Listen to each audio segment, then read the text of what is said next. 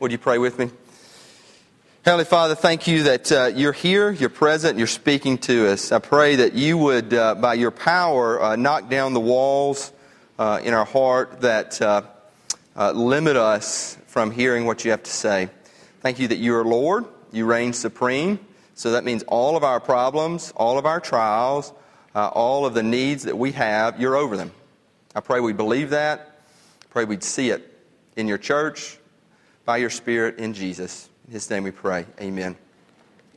If you would, turn to Psalm 22. Psalm 22 is what we're looking at. And, you know, a lot of us, me too, we come in here, and I'm going to ask you today, we're going to do something a little different. Please listen to me. Not that you wouldn't any day, but listen to me. You know, there are a lot of distractions in our lives. A lot of distractions here. Lighting, sound, people coming in and out. That's okay. It's okay. We're a church. We're family. But we can easily get distracted. A lot of things going on in our minds.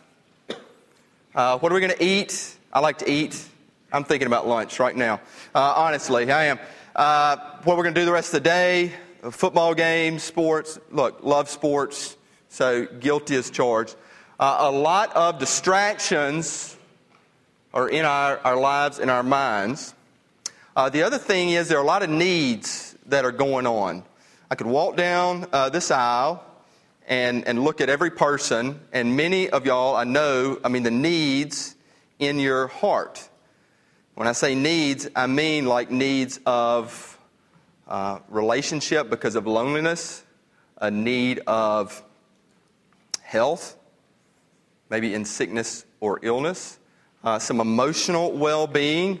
I can look at some folks and say needing of purpose, direction, just feeling lost, needing to make sense of what we call the gospel or Christianity, a child who may have gone astray. Needs of just the explicit sins that may immediately come to our mind. They immediately come to my mind. Drunkenness, lust, porn. There are a lot of needs. Marriages that, may not survive, in this house, in this building. Physical sickness, drama. A lot of stuff.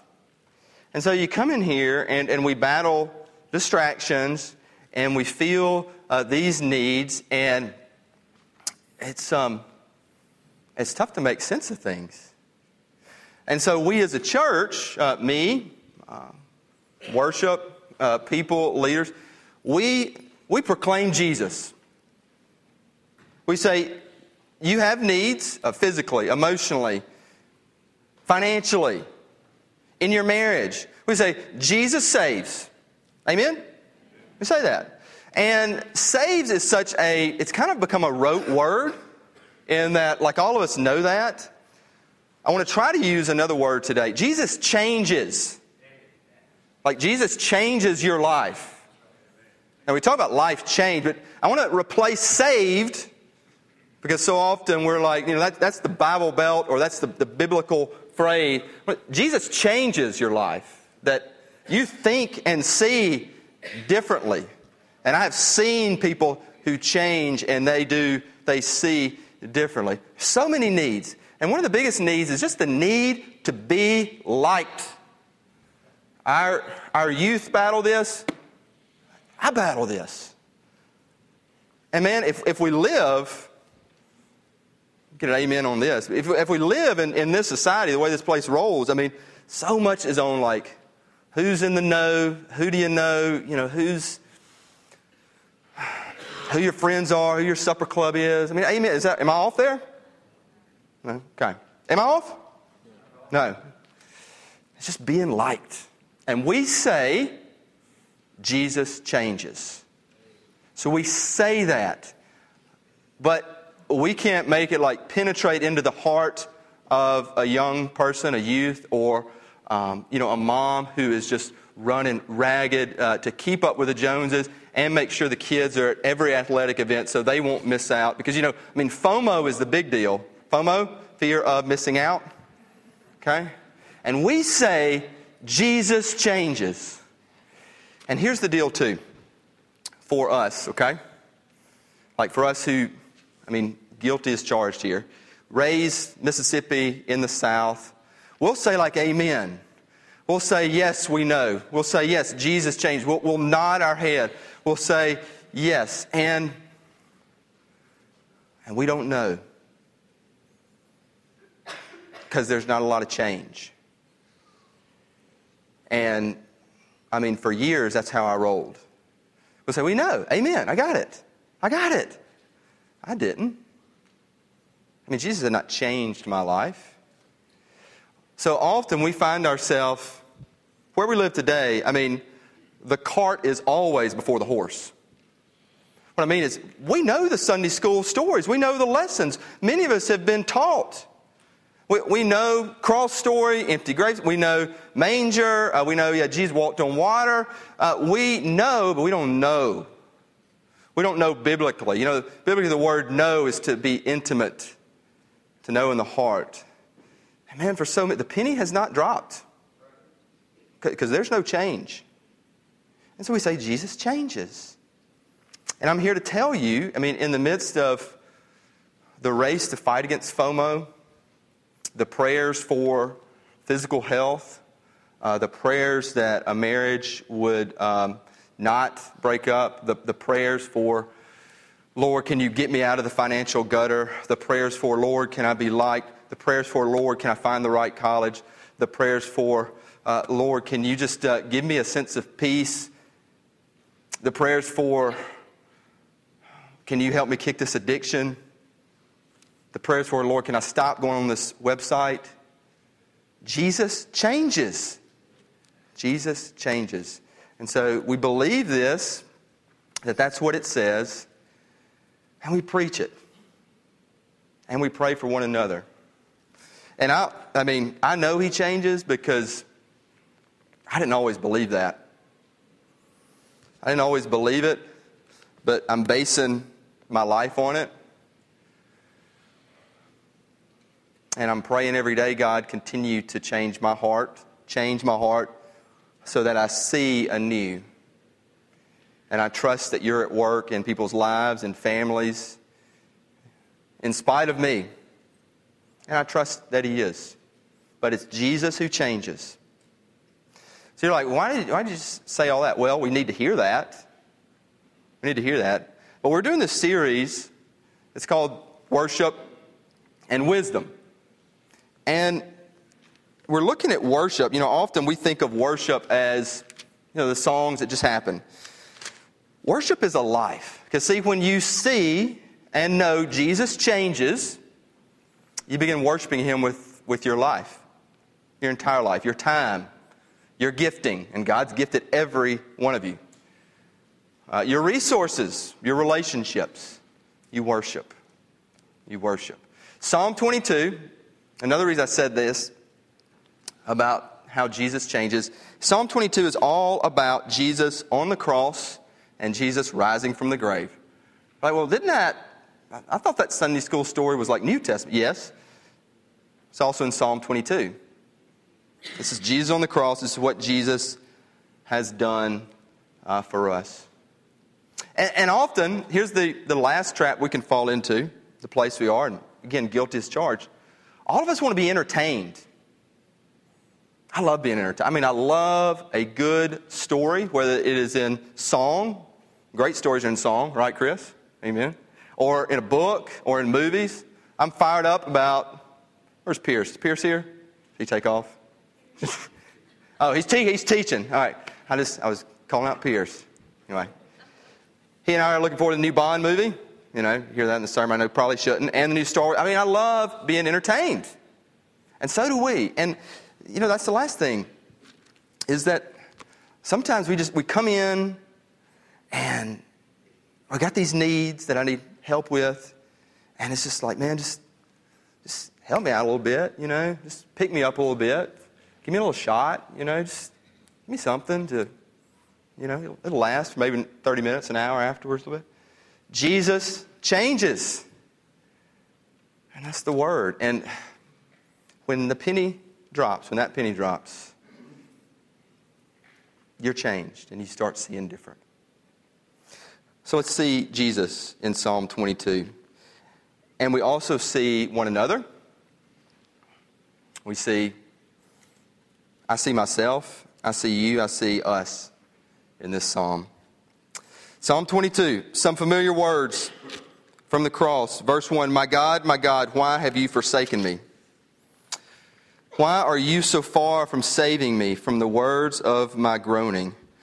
Oh my God, I cry by day, but you do not answer, and by night, but I find no rest. Anybody ever felt like that? I find no rest. Anybody have problems sleeping some nights? You know, if you want to, you can hold up a hand. We're pretty loosey-goosey here. I cry by day, but you not answer. Anybody ever felt, God, you're not answering me? Anybody ever felt like that? Anybody ever felt, God, you have forsaken me? Anybody recognize those words? Where were those words spoken? Where were those words? Somebody say it.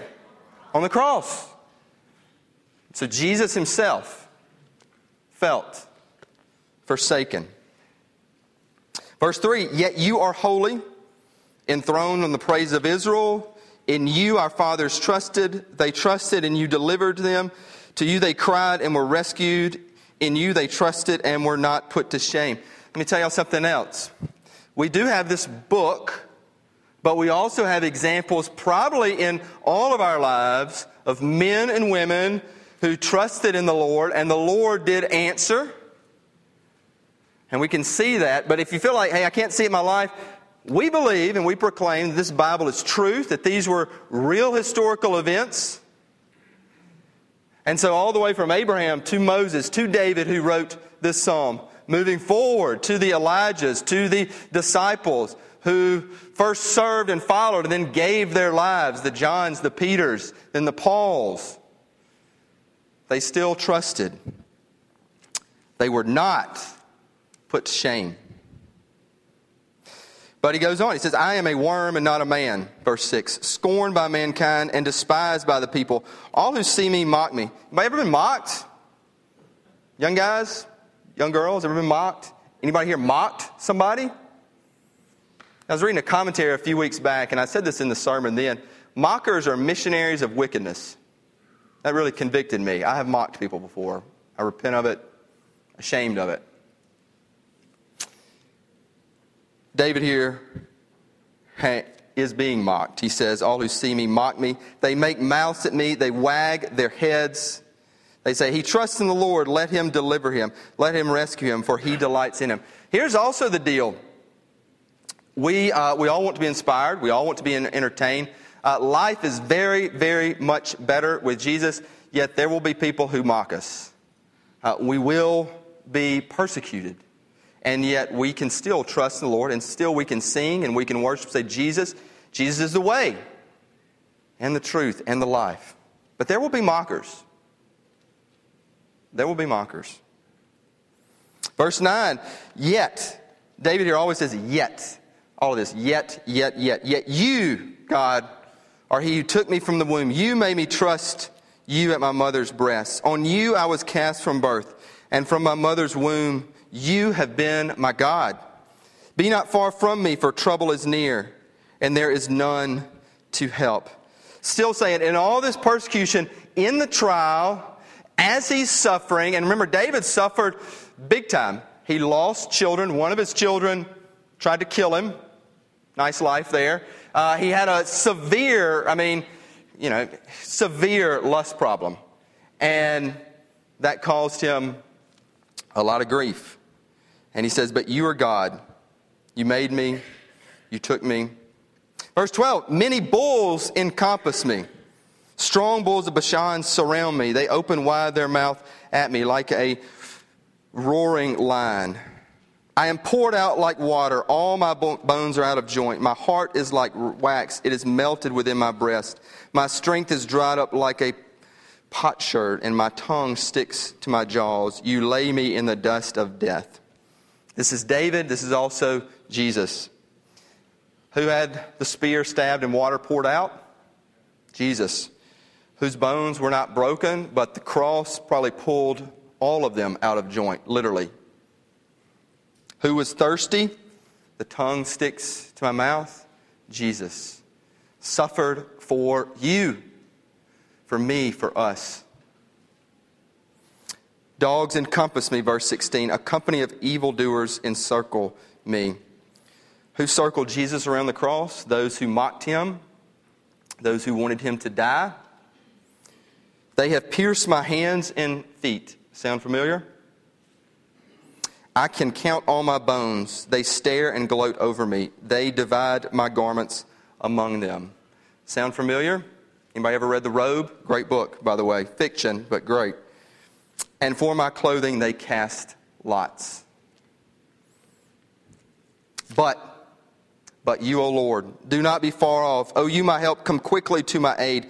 Deliver my soul from the sword, my precious life from the power of the dog. Save me from the mouth of the lion.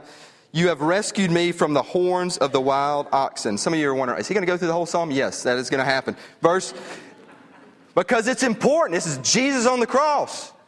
And so let's eschew, to use a big word, like just a few stories or just to kind of inspire and entertain. This is life. This is Jesus dying for you. This is what I believe. Is it radical and crazy? Yes. Did I ever think I would even do this? No. And yet Jesus changed my life. So I base my life on this because this is about the cross. Now it's about to turn to the resurrection. This whole psalm. We always think of Psalm 23. Psalm 23 is after Psalm 22, what Jesus has done for us. So then, verse 22, there's a change in tone. David says, I will tell of your name to my brothers. In the midst of the congregation, I will praise you.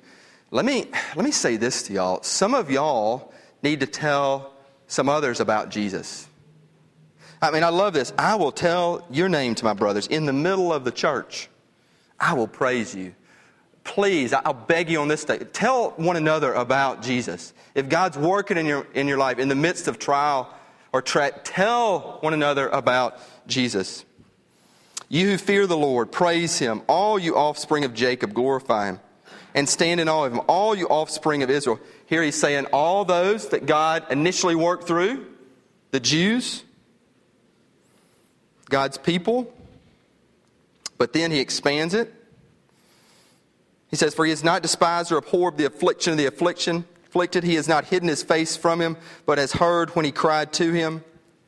From you comes my praise in the great congregation. My vows I will perform before those who fear him. When I hear vows, I think of marriage. I think of love. I think of true love. I think of wonderful love. Do we give our lives, our vows to Jesus Christ? David here is saying he does. He says, my vows I will perform for you, God. I will love you like no other. And that love will penetrate every other love that is good in marriage and in family and in relationships. But it starts with a love for God. The afflicted shall eat and be satisfied. Those who seek him shall praise the Lord. May your hearts live forever. And then look at this starting in verse 27. All the ends of the earth shall remember and turn to the Lord. All the families of nations shall worship before you. Kingship belongs to the Lord. He rules over the nations.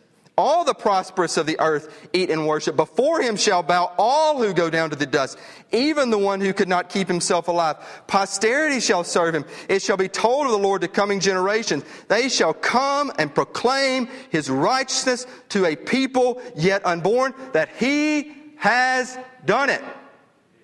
Amen. Because this psalm starts at the cross and being brutalized and beaten and forsaken, and it ends with all nations, all peoples, those unborn, bowing at Jesus. Where does that happen? Philippians 2, Revelations, every knee will bow. King of kings, Lord of lords. It's a beautiful psalm. It's a powerful psalm. This psalm is the gospel. It's the good news. She's like, that's great. I'm glad we went through Psalm 22, but What about for my life? Like, there's still lunch to be had and football game maybe to be watched and, still might get a divorce and still in financial trouble and still battling some depression and, son, daughter, pretty wayward and still kind of feel lost, job I don't really like. What about my felt needs, brother, pastor, preacher? Here's what Psalm 22 means. Jesus changes you where you no longer have past guilt. Let me say that because some of y'all need to hear that. Jesus changes your life so you no longer have past guilt. Like weight, burden of past guilt, that's gone. Jesus changes you so you never, again, it's possible the devil will attack you, have present doubt. Because a lot of you are doubting right now. Well, is God really in this? Is God really kind of in this? Is God in this sermon? Is God in this church? Is God in my life? Is God in my problem? Jesus changes where you don't have present doubt. You're like, God's in this. God's in this. And Jesus changes us where we no longer have future worry. Because all of our worries are about the future. What might go down today? What might go down tomorrow? Jesus changes. Jesus changes. Past guilt, present doubt, future worry. It can be gone. You'll be attacked, but the word of the Lord says, even amidst trial and tragedy and like not knowing where I'm going in life, you do not have to carry past guilt. You do not have to have present doubt. You do not need to have future worry. And I want people changed by this message. I want to be changed by it. And the last thing I'll say, preach, proclaim, is it's a different way of seeing the world. It's like, I think people that wear glasses, knock on wood, look cool. I mean, I've told Chris looks cool. Tracy, you look cool with some other glasses. I mean, you look cool, It's cool. But it's like putting on a new set of glasses, new set of shades. What's the worldview? It's this. You're created in God's image. Genesis 1:27. He created you in the image of God, male and female. He created them. You're created in the image of God, which is good. Yet we're fallen. Romans 7:15-17. Paul says, what I don't want to do, I do. So it can't be me, it must be the sin in me. Let's paraphrase Romans 7. So we're creating God's image, but there's something in us that makes us do what we don't want to do. And then we're saved or changed or redeemed. 2 Corinthians 5:21. It says, for our sake he made him to be sin, who knew no sin, that we might become the righteousness of God. Again, different worldview. Creating God's image, you're gifted, but you're fallen. And then Jesus, who knew no sin, became sin, that we would be right before God. And then we're restored. I love that word, restoration. One of my favorite verses, Romans 8:28. All things work together for good for those that love the Lord and are called according to His purpose. So that trial, that tragedy, that doubt even, those questions, that struggle, that joy, that worship, in being restored, God's working it all out for His plan and His glory. That's a biblical worldview or a Christian worldview. That's how we see when Jesus changes our lives. That's what I want and desire and beg and pray for us to have as a church. And when that happens, there are two changes. One, there's a personal change. Last two things I'll say, promise. Trying to keep it within an hour, okay? Last two things. There is, I call it serene confidence. I love that phrase. I don't know who said it. I picked up on it. It's almost like in Jesus, I believe you can kind of just float through life. That's not meaning like, snowboard through life. Although that'd be fun. But it's kind of just float, serene confidence. You got a peace. You're confident God's working. You're freed from past guilt. There's no question is He working in your life? You're serene, but you're confident. You can walk into any situation, any supper club or party, or you can just walk in. You're good. You're good. And you are good in Jesus. And there's a change. And then you want to go. Like you want to go out. I mean, you're like, I'm called. You want to go. And it changes the church too. It changes the church too. Now, churches always struggle because you got a lot of folks who aren't changed. And we got to shepherd one another along. When you got a lot of folks walking with serene confidence, and it changes. Like, we're not complacent. Like, we love Jesus more than anything else. We love Jesus more than Bellwether. We love Jesus more than our networks or our net worth or what we're doing on Sunday or what we're doing. We love Jesus. It changes a church. So what I want, what I desire, what I beg the Lord for is like a lot of folks that I can walk with, whether in Bellwether or not, who have that serene confidence. Because those are folks I want to be around with because they inspire me to preach it and proclaim it in one-on-one conversations, in a small group, in a worship service, that, man, Jesus is it. Psalm 22 is it. And He changes lives. Let's pray together. Heavenly Father, thank You that in Jesus' life change, I pray people would know it. I can't do it. I'm broken. I'm humble. But You can. And there is so much that is battling against our minds and our families and our relationships to be liked, to be accepted, to put ourselves on the throne rather than You. God, may we just humble ourselves, repent before You, and know that the change that we desire, because we all want purpose, we all want the freedom, we all want the love. It only happens in You. And You've done it on the cross. I pray we know it. I pray You change my life again and again. I pray You change these lives. I pray You change the life of our church. That we would walk together and shepherd those who don't have that change and have faith that You're doing the work. Thank You, Jesus. Amen.